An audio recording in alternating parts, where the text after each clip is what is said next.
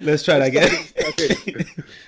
Okay, welcome back to episode number 9 of Take Flight Podcast. Woo! You're here with myself, Olu, Shuwal, Daniel, and Pabilo. How's everyone doing? Happy Friday. Real good. Happy freaking Friday right now. Doing well. Good. So on this week's episode, we're going to continue the discussion and the topic from last week, but we're going to move on to properties and talk about property investments. And then we'll go on to our book recommendation, which is also going to be taken by Pabilo. So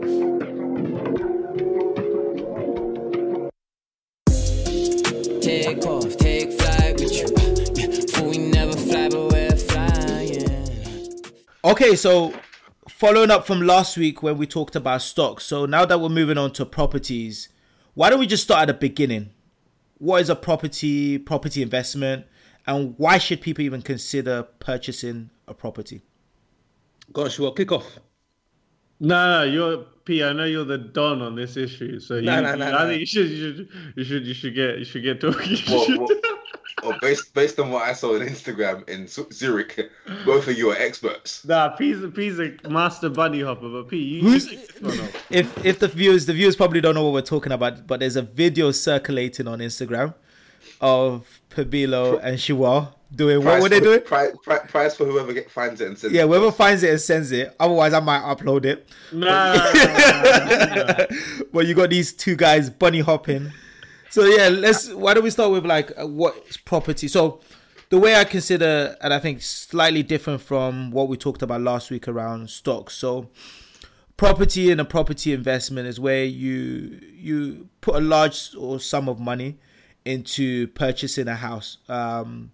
This is seen as more of a long-term growth asset, which can gain value or provide returns based on two ways: either by growth of the asset, so increase in that price or capital increase, or through sort of like rental gain. So if you were to rent out the property, it's then the money that you make minus any expenses or cost out that you need to sort of take into consideration. Yeah, and then for me, that makes property one of the most powerful asset classes to have, because you can earn in two ways. And I think it's important to put it out there. It's the most common asset amongst the super wealthy and super rich. So it's definitely something that people should start to pay attention to if they haven't already, and start to think about it. Yeah, and I think just to add a very quick note as well, I think in terms of the time range that you're looking for to get a return, real estate or property investing isn't really the type of investment where you're looking to make a return within 1 month or 2 months. I mean, unless you're flipping a property, which probably would take 3 to 6 months in terms of refurbishing it and doing everything up. But typically it's like a medium to long-term play. So if you're looking to ensure that in 15, 20 years time, you'll financially be comfortable and you can also pass on some wealth to your family, it's a great asset to invest in. Sure. You mentioned flip a property. For those who don't know what flipping a property is, what is that? Sorry, yeah, it just means buying a property where you can see that you get the opportunity to buy it at lower than the market value. And then if you were to do a quick assessment before buying the property or after buying it, you figure out that, let's just say, for example, you find a property on the market for 80,000.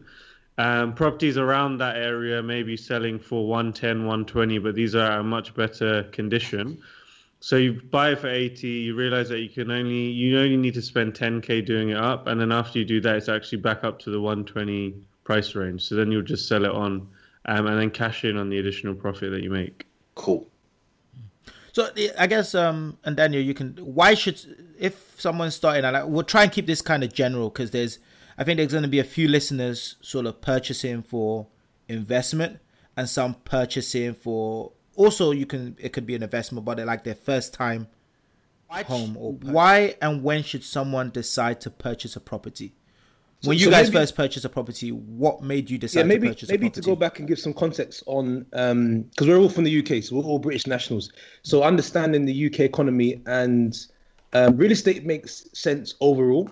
But in particular, in the UK, it's very powerful because if you look at sort of supply and demand, right? And so I think the stats are that the country, we have a shortage of houses and house supply.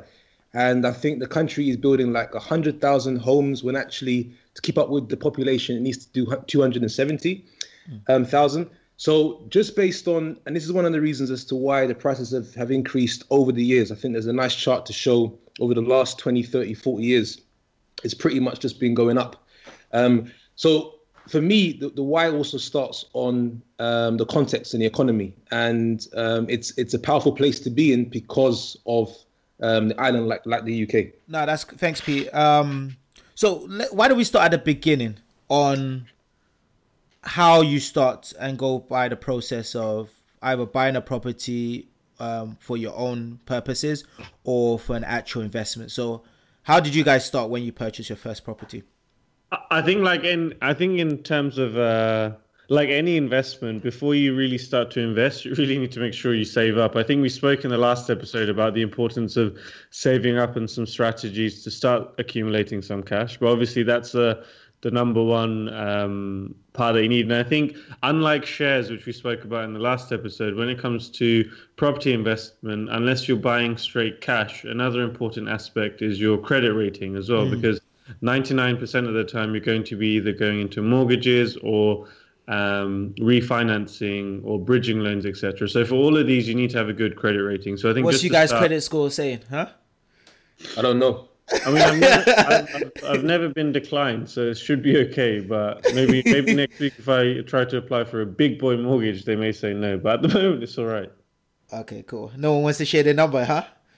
I actually don't know. 999. You know yours. You should share yours, isn't it? So No, it's cool. If none of you guys are sharing, I'm not sharing as well. But no, for the listeners, it's good. There's so many sites there where you can go and get an assessment to see what is your credit score. Maybe on one episode we'll all do it for each other and see and share our credit scores. You know, maybe. No, sorry. Continue, sure. But yeah, so basically start saving like we've mentioned, and then try to be wary of your credit rating. As Ollie said, there's many sites online where you can check it for free, and there's always tactics that you can build up your credit score just through getting a credit card and using it appropriately, but using it for transactions, but then actually paying it off every month, having direct debits set up in your bank account, which you're paying continuously. It could be mobile phone bill, could be bills for your home. And all of these things, they do start to build up the credit rating. And then once you have a certain amount of salary, then you can try and estimate how much you can potentially take out. So that's the first step. And then after that, you're actually going into the... Yeah, one thing I will add to that is, especially for people that are getting into property, that the hardest challenge was always saving up that first lump sum to buy the first property. Yeah. Because there are many times when you say, let me just spend it, man. It's taking too long to get there. I need 10 or 15%, and I'm buying houses in London. It costs so much. But what I will say is for those people that are in that position, is that will be, once you get over that hurdle and you manage to get your first property, there's a process called refinancing, which allows you to pull equity out of a particular property if it goes up in value.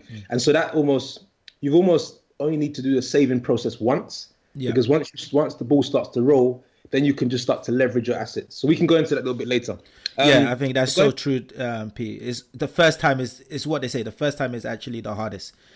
When it comes to that saving process. So when you said saving, how much roughly do you guys go when it comes to saving for property? So it goes back to your first question on where to start and objectives. So I think for people, they need to, again, put the plan together and understand first area, location. And it's all about, you have to ask yourself the question, why do you live in the area that you live in today? And if it's based on transportation links, you're close to amenities, shops, where your workplace, you would need to find, if you're looking to rent out a property, you would need to find the similar characteristics in similar areas, which can help determine a good area to invest in. Question P. So do you start with, because I think this is where we might be slightly different, or we might think alike on this one, but do you start with looking at a location first?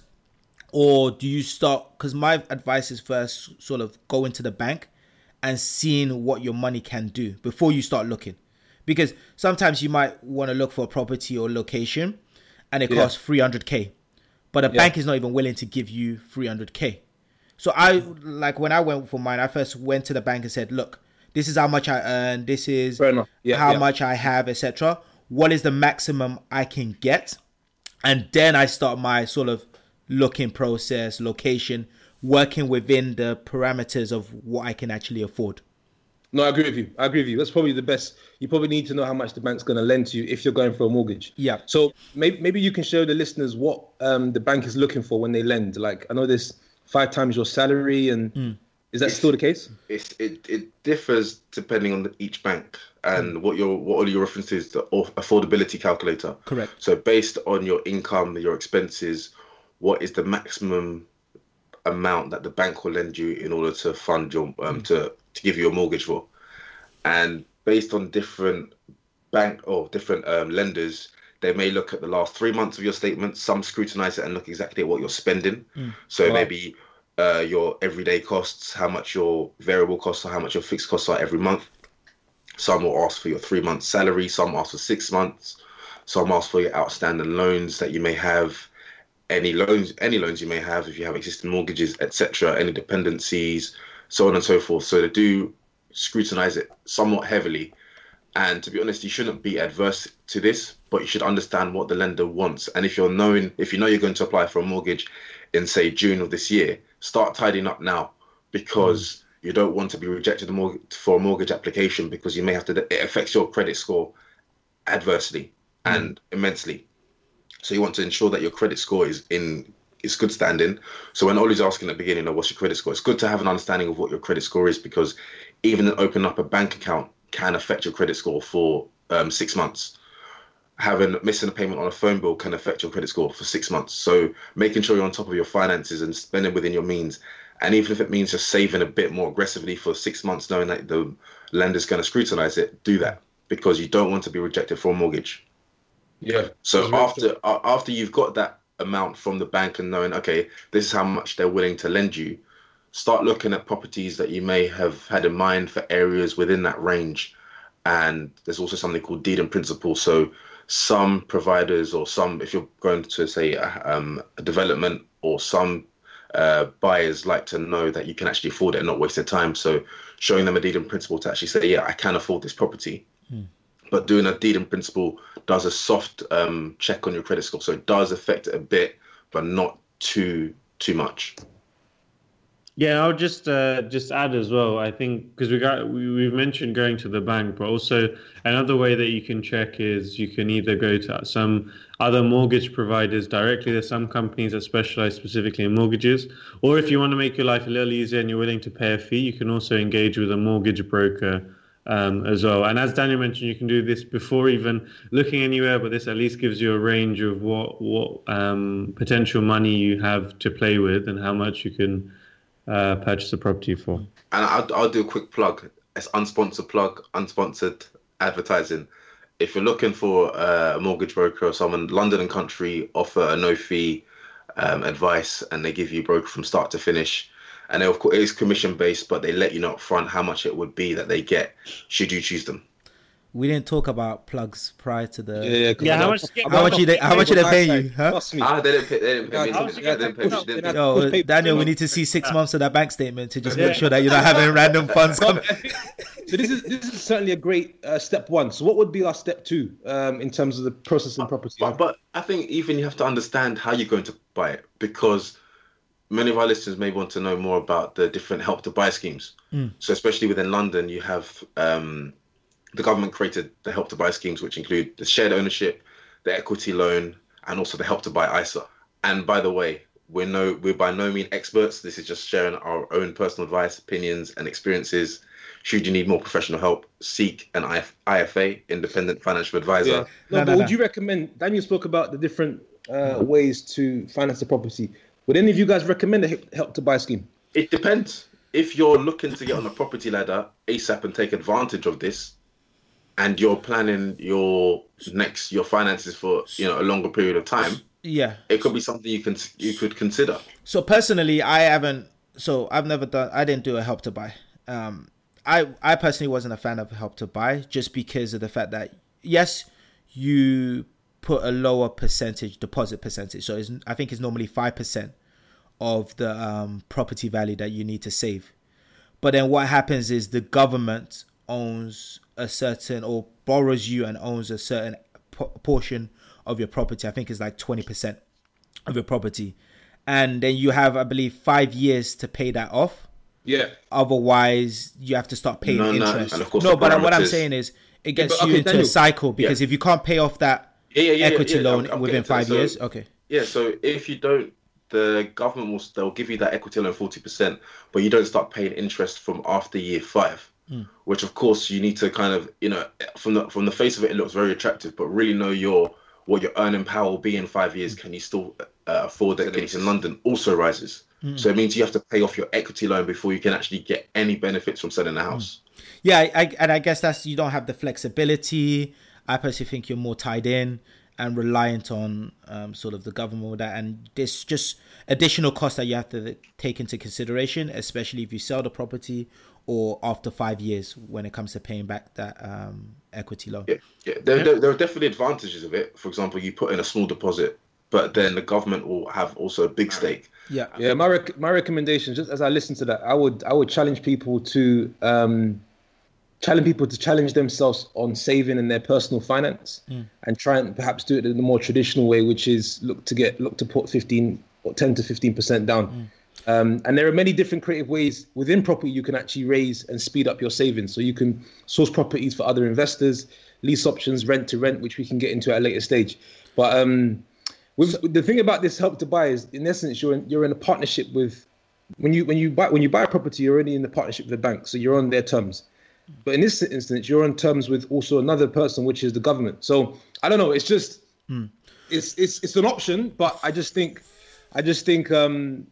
what I find, because I'm also thinking the type of people that would go for a Help to Buy may not also be maybe so long-term thinking. So in 5 years' time, might get caught up on what they need to pay back. But I agree. Ultimately, sorry, just to close this one, this is a good thing about property, is they say, know your numbers, trust your numbers, right? So don't trust anything else apart from the numbers. So if somebody is considering a Help to Buy scheme, please, I would recommend breaking it down to the very decimal to understand what it actually means and getting the right advice. Exactly. With the Help to Buy, you see them a lot on newly built homes in London, outside London. But Pab, you're thinking that one's bad. You haven't heard of shared ownership. Yeah. Because I guess. Yeah. I know about. Because let's not move on to the different. I think the way to think about it for the listeners, there's multiple ways you can get financing for a property. You can either go through the Help to Buy, which we discussed. There's also shared ownership, which you can also research. My favorite word or phrase, Google it. Let's just at least just give a 2-sentence kind of overview on shared ownership and Help to Buy. Daniel, it sounds like you're involved in a couple. You can only be involved in one. No, I'm sharing it because a lot of people have asked and they want some kind of advice. I'm not trying to say don't do it, but I'm saying at least know your options. So shared ownership is if you can't quite afford a mortgage or 100% of a mortgage.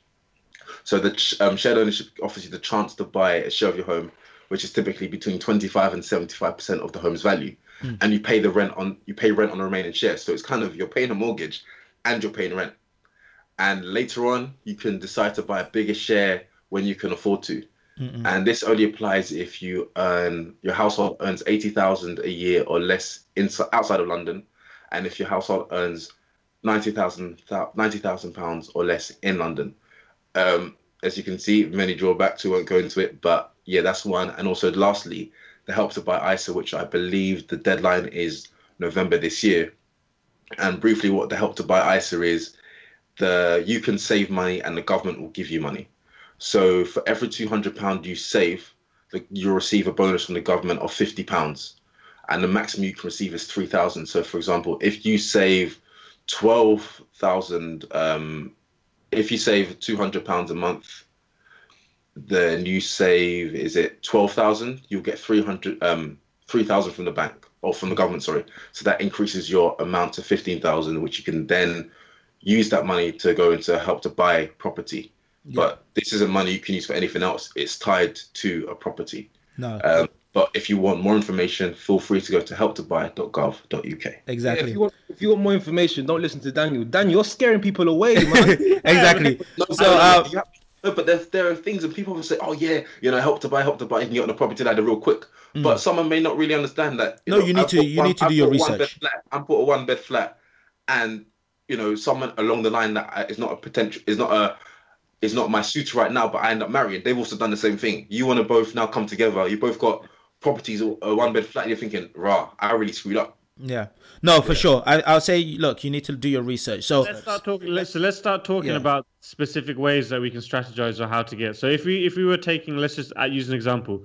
If we're trying to do a cash flow strategy, right? So every month we're trying to increase our cash inflow that's coming into our bank account. I think Olu, you already mentioned buy to let. So that's already an option. So I don't know if anyone wants to explain buy to let for the listeners. Yeah, just a one-liner, simple. If you're purchasing a property with the intention of renting it out, you'll need to get a buy-to-let mortgage. The way you see it is you're a business owner, you're a small business owner, and you're purchasing that property in order to rent it out. So obviously don't do it for your first property if you're living there. You only do it if you're renting out the property. And I think, as we mentioned, the way you'll make money or have some sort of income is either via capital growth or from rental yield. Yeah, and rental yield is just the money you rent out the property minus any cost. So your interest from your mortgage, the cost that it takes you to take out your mortgage, and maybe any maintenance costs that you have to actually do on the property. All right, cool. So just I think just for the listeners also to understand the very high level process. I mean, there's a lot of intricate steps within the process. But first, as you mentioned, is it's good to know how much money you're playing with, either how much you've saved yourself or how much you can get. Hey, I ain't playing with this money. This is big money. This is not a game. This is not Monopoly, Numbers are numbers. Numbers are numbers at the end of the day. Then once you have your finances in play, then you need to figure out what's your strategy. So are you looking to invest long term, trying to increase your capital? Or are you looking to increase your cash flows? Then once you've got those decisions, I personally think the next step is to try and identify the right area. So it could be an area, if you're living somewhere, it could be an area nearby in terms of having family or friends to manage it for you, or contacts to help manage it. Or there's areas in the UK where you can invest and there's very, very strong cash flow returns as well. What are like, maybe we'll quickly go around. What are the one thing that you look for when it comes to selecting a location or property? Is that for buying to live, or is that for buying to let? I'll say buying to live. Let's do both, buying to live and buying to let. Buying to live, it would be, do you see yourself living there? Would you see yourself, for example, if you're looking to start a family in the short to medium term, can you see yourself raising a family? What is the surrounding areas like? Are there good schools, good amenities, transport links, family, commute to work, etc., opportunities? Those are all things I would consider. Yeah, buying to let would, for me, transportation links, close to sort of amenities, the demand in the area. So other properties which are being let out and they've been successful. So that's really what I'm looking for. Yeah, I think for me, actually, the first few properties I've bought, I've always bought it in areas that I'm actually personally familiar with. But I think now, in terms of where I'd like to invest in the future, public transport, close to schools, and areas where I know just from a number basis, it's returning a lot on my investment. So I get a lot of money back. And also just to add to that as well, is areas which potentially have future developments in the plans. So looking at what council was planning to do, making a few phone calls and finding out, okay, they're looking to build a university or they're looking to build a hospital. So these are the things which are going to drive the demand up. Yeah, for sure. So after you found the property and you searched for the location, what then is sort of the next step that you guys go through? All right, cool. So you find the area, then you find the properties, and you book your viewings, as many as you can. Be efficient and try and book viewings for properties that on a number basis make sense. Then once you find a property that you like, you make the offer. Then once the offer has been agreed, then you progress the deal. We can go into the technicalities a bit later. And then once the deal is in place, you can just manage your overall portfolio. If you get the property on your books, and then that's it. From a very high level basis. So let's dig in. Let's dig into some of those areas, because there's some areas, there's some aspects that the viewers and the listeners might not actually know. So, I guess you go and view the property. What are some of the stuff you need to look out for when you actually attend and view a property? Well, it all depends if you're looking at a new build off plan, a new build that's built, if you're looking at an existing building, if there's someone living there, many different factors. Someone living there is funny. You might find a squatter boy stepping someone's back. So let's go with the scenario of it's Victorian house. It's not a new build. So I think what you're definitely looking for is any smells. So as soon as you enter the property, does it smell a little bit funny? Damp is a big one. Damp is a really big one. Yeah, damp is Are the floorboards aligned? Sometimes you might find that the floorboards are quite uneven. So these are, and also the biggest one, the biggest one is cracks. So the golden rule is if you can put a £1 coin in a crack that you see, it's probably quite big and the property has suffered from subsidence. Subsidence is where the property is actually moved slightly. So these are probably damp, smells, cracks, and there's many more, but these are things that you can actually see, I think, firsthand. And what should happen is, especially if you're taking money out from the bank, before they actually accept and provide you that fund, they normally get a surveyor to come and do an assessment of the property to just ensure that the money that they're borrowing to you matches sort of the value of the property that you're purchasing. So sometimes, yes, obviously do your own checks, but also look through the surveyor's report, because they will also highlight some of the stuff that P's mentioned, and they will also say what their estimated value for that property is.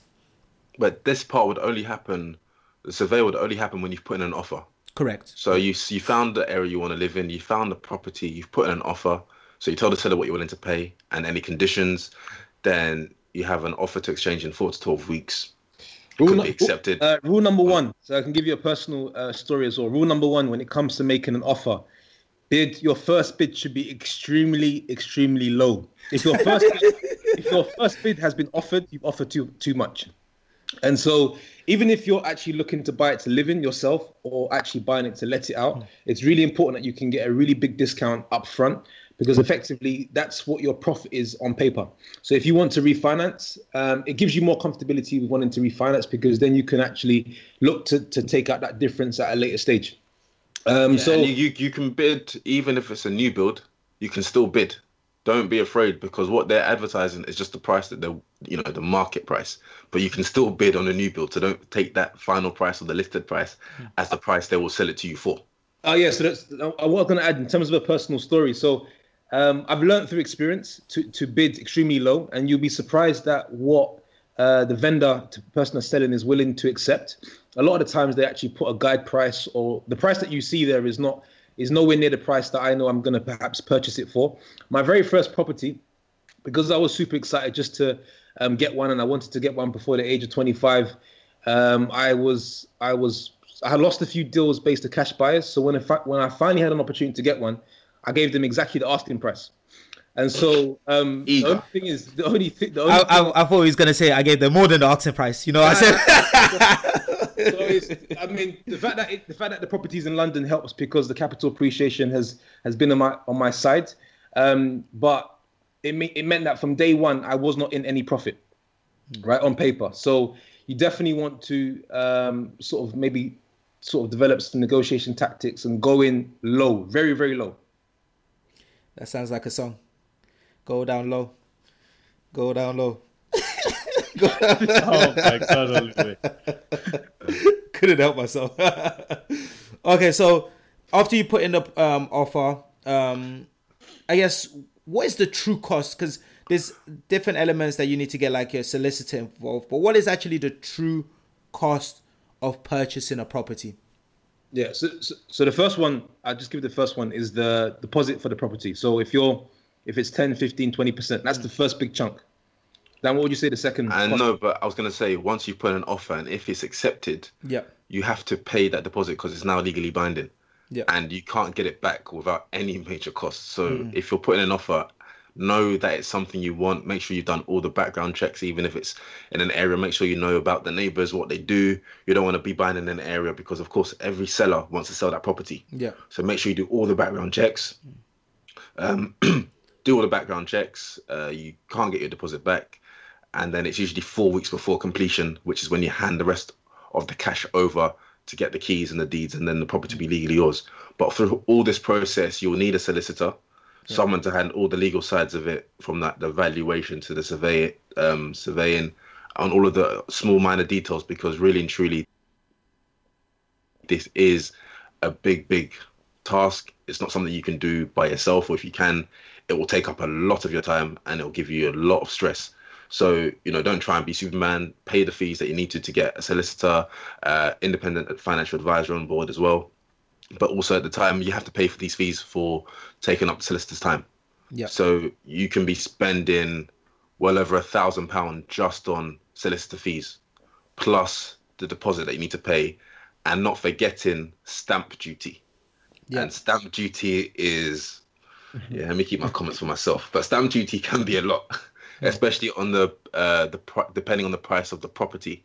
So I think if the property price is under 250,000, you're paying 2% stamp duty. Yeah. And if you're paying over 250,000, it's 5% stamp duty. It also varies if you're a first-time buyer and also you're buying to buy this additional. Yeah. So if you're a first-time buyer, that's 2 and 5%. If it's your second property, it's different. And many you've probably heard, if you're doing a first-time buyer, I think, was it Phil Hammond, that he scrapped the stamp duty for first-time buyers for up to a certain amount of a property, and that was done in, I think, October 2017 or November 2017.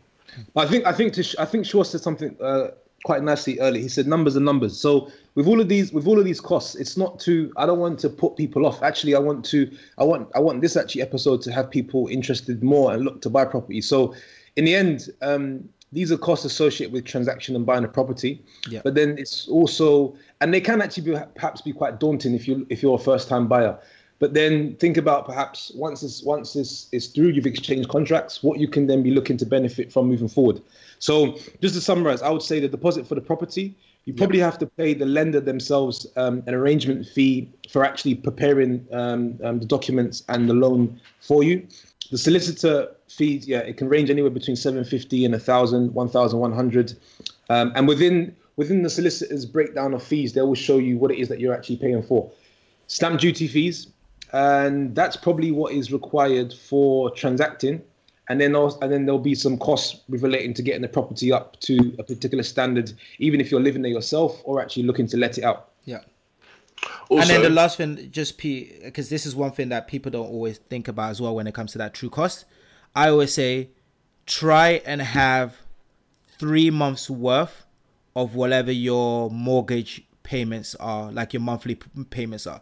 Because I think what happens is a lot of people take into consideration all those true costs, the cost up front, and then they look at their bank account after they've signed and completed everything, and it's really low because you've obviously made all these expenses, but they don't take into consideration, I've got to now pay my mortgage, whatever the interest or the repayment amount that you have. So just for me as a safety barrier, I always try to have at least 3 months worth of that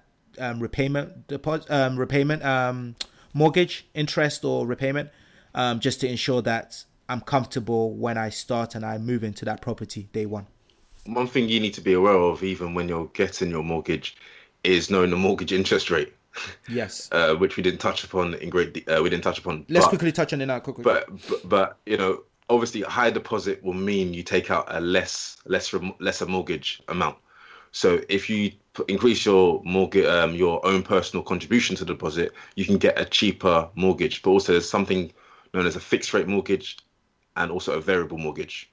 So you can have a 2-year fixed rate mortgage or a 5-year fixed rate. Of course, 5-year fixed rate is going to be a higher percentage on interest. A 2-year lower interest. You can also have a variable one that moves in line with the market and economic conditions.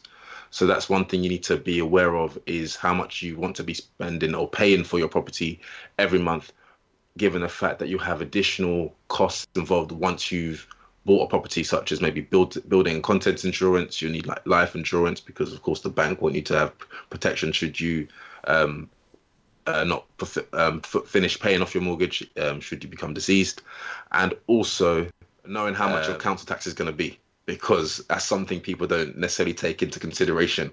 That council tax can also be very expensive. Okay. No, sure. So before we do the wrap up, a couple of other conversation topics that we just wanted to quickly drop. So one thing to be conscious of is when you're getting a mortgage, most mortgages, they come under two criteria. One is interest only, and another one is capital repayment. Now, to describe this very simply, if you imagine you get a mortgage of 100K, if the interest rate is, say, 2%, during the course of your period of the mortgage, so if it's 10 years, 15 years, 25 years, you would just every month pay just the interest on the amount of mortgage that you're borrowing. So then during the course of that time, you'll just be paying the interest every month. Then at the end of the term, whatever you agree, then you'll pay back the full amount. Now, most of the time when you're investing in property, you go with the interest only option because you're trying to increase your monthly cash inflows every month. Then the other option, which is the capital repayment, this is where you pay back every month interest and your initial 100K in this example every month back, which means you're paying a higher amount every month. But then at the end of the 10, 15, 25 year time, whatever you've agreed, that property is already yours and you don't have to pay anything off at the end to own it because you've paid it off every month during the process. Another topic actually that I think we failed to touch upon is we talked about buy to let. There's also other options in terms of properties. There's also HMO. Pete, do you want to talk a little bit about HMO? Yeah, HMO effectively stands for House of Multiple Occupancy, and it's a strategy that is used for property investors that are looking to buy properties, refurbish the property, bring it up to a HMO standard, hold the property usually for quite some time, for the long term, and it effectively means taking, say, your standard 4-bed, 5-bed house, and trying to find as many rooms as possible to let out. So you may convert the sitting room into a bedroom.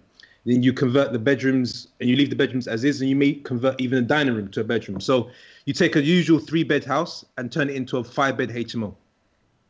And those, as you can imagine, the big benefit there is that you actually get a high monthly cash flow because, to Shua's point, you're usually taking an interest-only mortgage. So you have a very small mortgage each month with a high rental income. And just to add... Sorry, and the only drawback is if you think about it, you're having to effectively manage, or the agent's managing it for you, quite maybe a high turnover of tenants because they usually stay on average between 8 months to just under probably 18 I think it's 6 months. I think it's 6 to 18, yeah. 6 to 18, yeah. So probably typically university students then.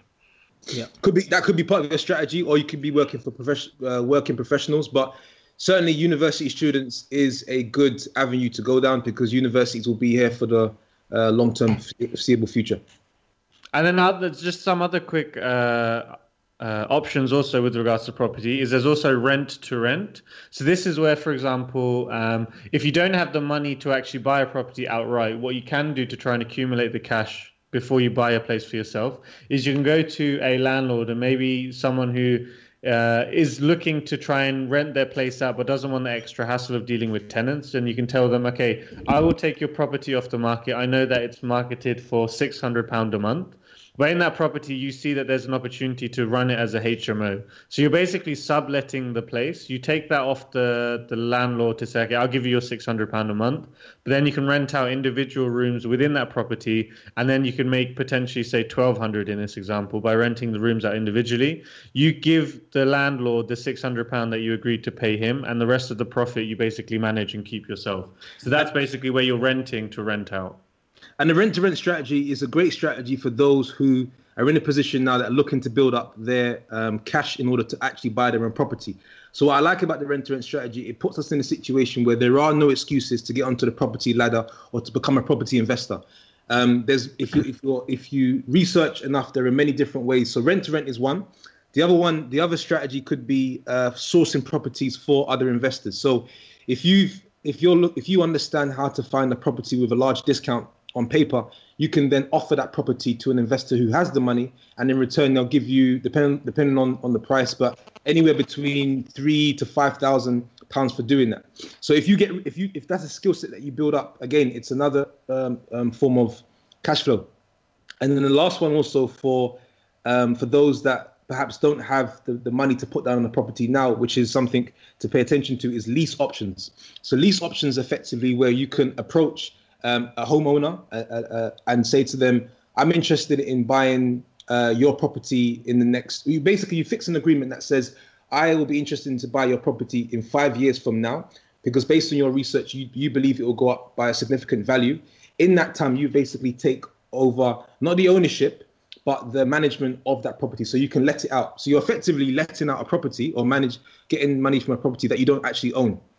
Mm-hmm. And I think lease options is certainly a very powerful way. It's becoming a more prominent strategy in 2018-19. I think you'll hear a lot more about lease strategies moving forward. Mm-hmm. And another thing we didn't mention was about leasehold and freehold. Mm-hmm.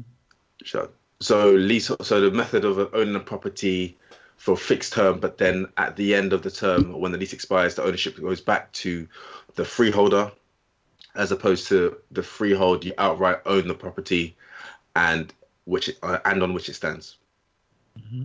And probably the final thing that I had on my list is tax. So tax is a very important thing. But I think we talked about stamp duty, which in itself is a tax. But now the government in the UK, they've changed the laws where some of the expenses that you could claim before to lower your tax bill from a personal name basis, they're now moving away from. So I think in the industry, you're seeing more and more people create a company structure where you're getting mortgages through a company, you're buying properties through a company, and you're also managing them through a company as well. And this has certain tax benefits. You can expense things because you're running essentially a business. So the same way that you would expense, I guess, your travel costs, training costs, etc., you can do the same thing through a company structure with the objective to invest in property. So again, I think we mentioned multiple times on this podcast, none of us are financial experts.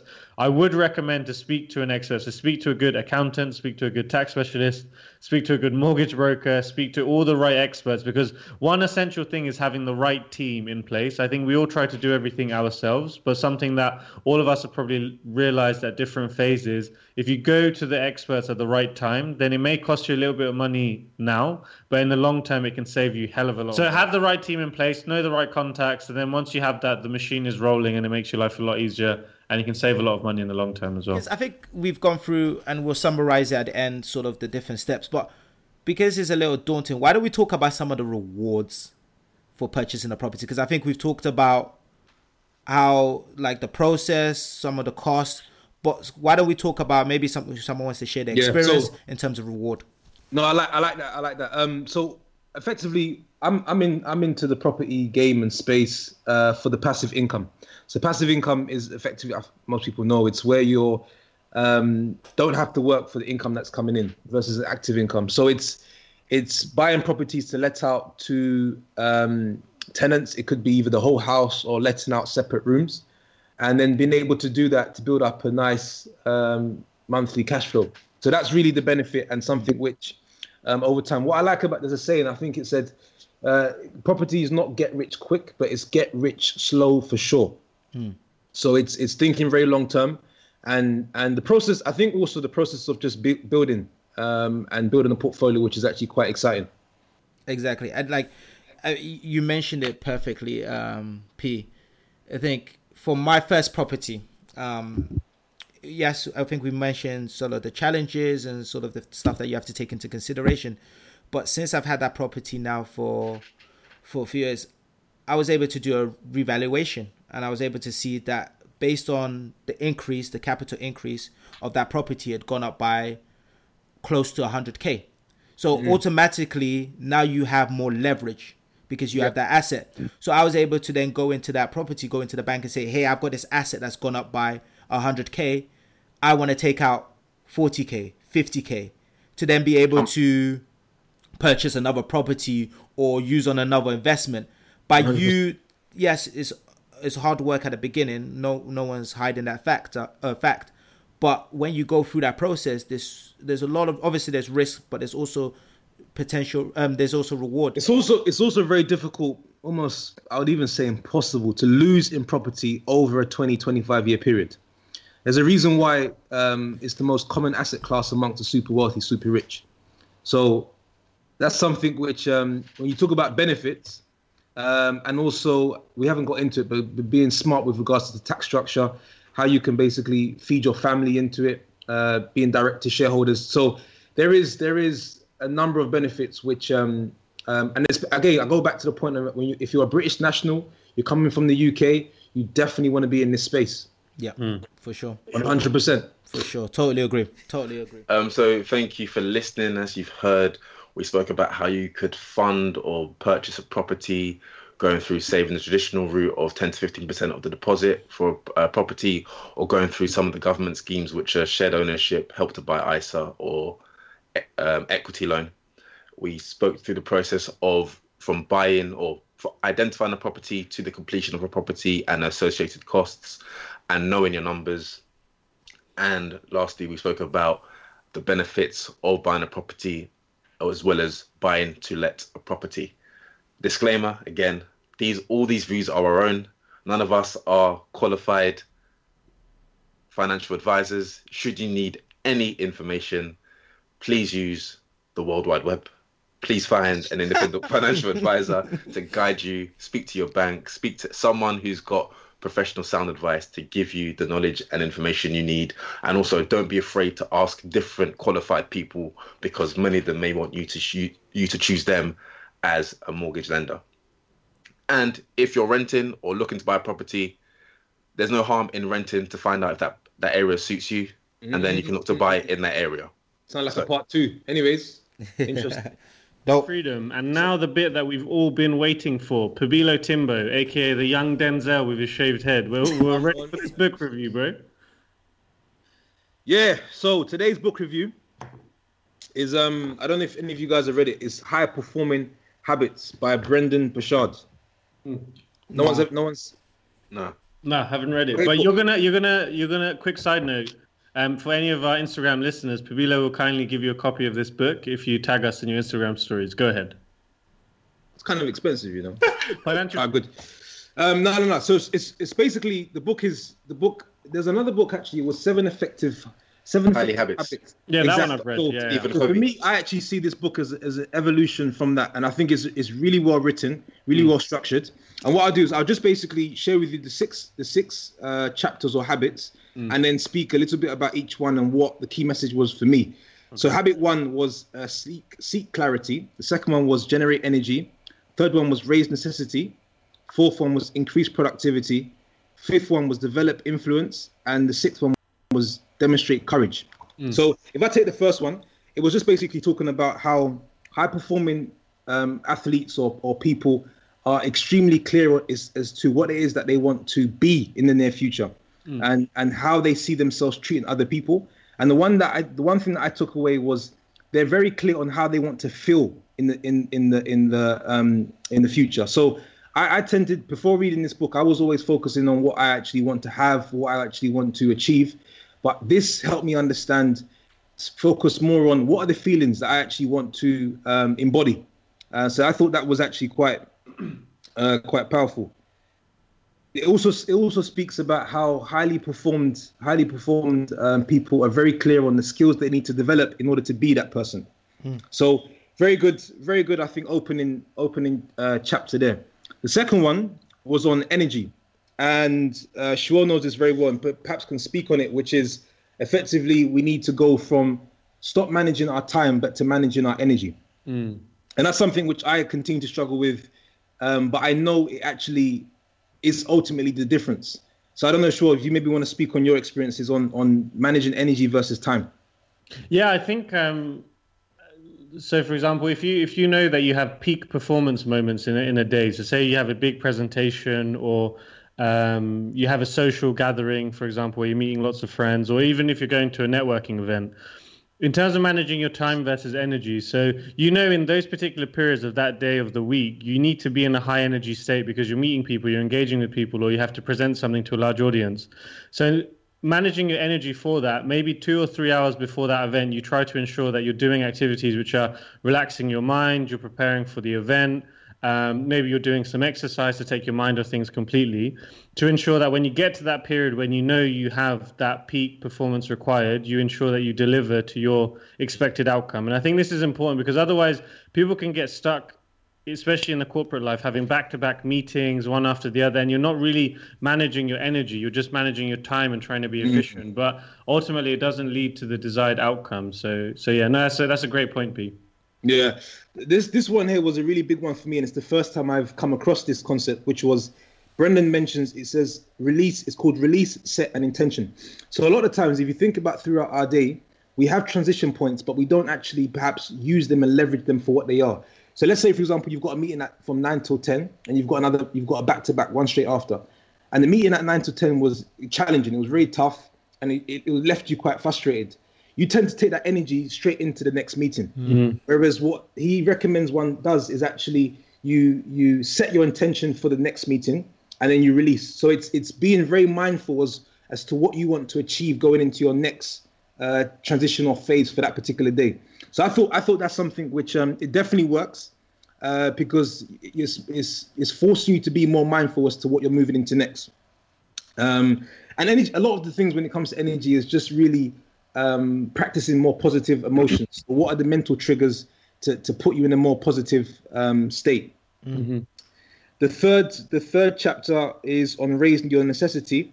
The one thing that stuck out for me was he says, try to tell yourself when let's say you're in a spot of bother or you're in a situation where you're perhaps losing motivation as to what you want to do.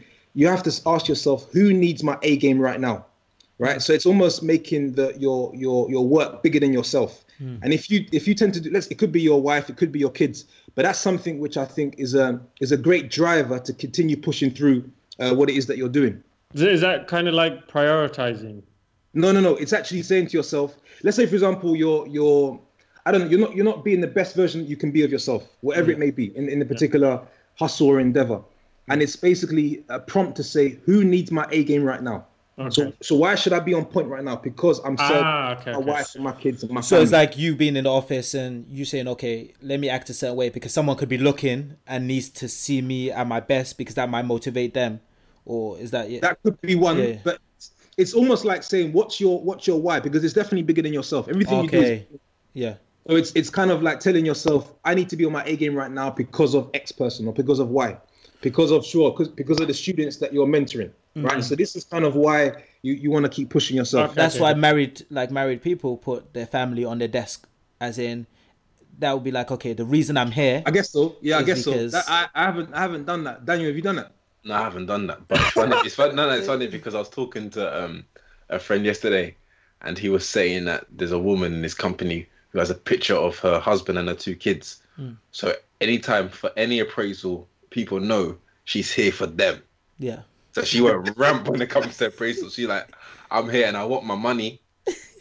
I'm getting the money for the family. Basically like that. But no, I don't have any personal photos at my desk apart from someone called Sylvia. But yeah. So I got a picture of you guys on my desk still. That's kind of creepy. I love my podcast, baby. Pete, go ahead. Yeah, and then one of the other points on raise your necessity, he spoke about, and it's interesting to get your take on it. Develop obsession. So a lot of the high performers that we know of, they're very much obsessed with what it is that they do, right? Yeah. And it effectively means it's another way of looking at being a master of your craft, right? And the average person around us would say you're crazy, right? When actually he would say obsession is a badge of honor. So it's and we should ask ourselves, are we obsessed enough with what it is that we're actually trying to work on right now and over the next 5 to 10 years? So I think that's a big one. I love that obsession line because I think it's great when you mirror it with certain athletes and you watch certain like athletes come up and what they've had to do, and they've said, you know what, either a footballer or a basketball player, they'll be like, I was completely obsessed with my craft. Like I would, like Kobe sort of mentality. I'll be the first person in the gym, last person to leave. And I feel like if you want to be successful at anything, you need to be obsessed with it. You need 100%. To put that time into it. You need to go to sleep dreaming about it, wake up thinking about it. You know, what you got to say, Daniel? I know you got something to say. I'm smiling because when you said that first one in, last one out, I just thought about uni in the library. But yeah. Well, no, it's true. He's complimenting you. He's not taking shots. Okay, good. You better be. I might not be the first one in. I'm not gonna lie. I was never the first one in. No. I'm not saying necessarily. But I was always seeing people that were first, like coming early, leave late, but they were very unproductive. But yeah, Wait, sorry, Olu, sorry. I thought we was trying to help you out there. come on. When does Daniel ever help me out? When I is wasn't ever a referring dig? to you, man. I wasn't referring to you. I was just thinking generally speaking. Okay. Yes, you have to be productive whilst you're also in. And yes. On habit number 5, it's increase your productivity. And then just the key things for me that stuck out was one that we've already spoken about. Multitasking does not work. There's actually a really cool exercise that people can do if they think multitasking works. If you want to know more about that, comment for this episode. But the other one was, this is interesting. It says you will always, so people talk a lot about balanced life. I'm trying to get the right work-life balance. And it says it's wrong to see balanced lifestyle in terms of the number of hours that you put into whatever you're doing. And it's effectively leading to Brendan does a nice way of saying you always feel out of balance if what you're doing is not meaningful. So if it lacks purpose, if it doesn't drive you, it doesn't necessarily how you try to balance your day. It will always feel unbalanced. So I thought that was actually something which was quite resonated quite well. And in essence, he's basically saying, find that work which is meaningful and has purpose to you. And the very last one is develop influence. And so the thing that stuck out for me was he said high performers in every situation, they go into it looking to see how they can help other people. And then looking to see how they can challenge other people to grow. So great book, really, really good book, because I think it's the evolution to 7 Effective Highly Habits. And one thing that I like about the book as well, it's very nicely structured, but it has these performance prompts. So it has these questions which you can ask yourself as you're reading, which you can actually do on a daily basis. I don't know if I can maybe get a few examples here, but I think this is actually what makes it. 1 second. Hang on. This is a performance prompt when it comes to generate energy. So the things that cause me the most amount of tension each day are, and you'd write them down. A way I could remind myself to release the tension throughout the day is, if I felt more energy each day, I would be more likely to. When I reset my energy each day with this practice, I like to start the next activity feeling something. So, and I know, Shua, you're big on these sort of questions before you go to bed. But it's a really, really, really good book. So I highly recommend it. And Daniel, what was it? If somebody comments or something, I'll get them the book. Yeah, basically. So if anyone, while listening to the podcast, if you post about our Take Flight podcast and tag us in the stories, then we'll select one winner who will get the book of the week delivered to your address.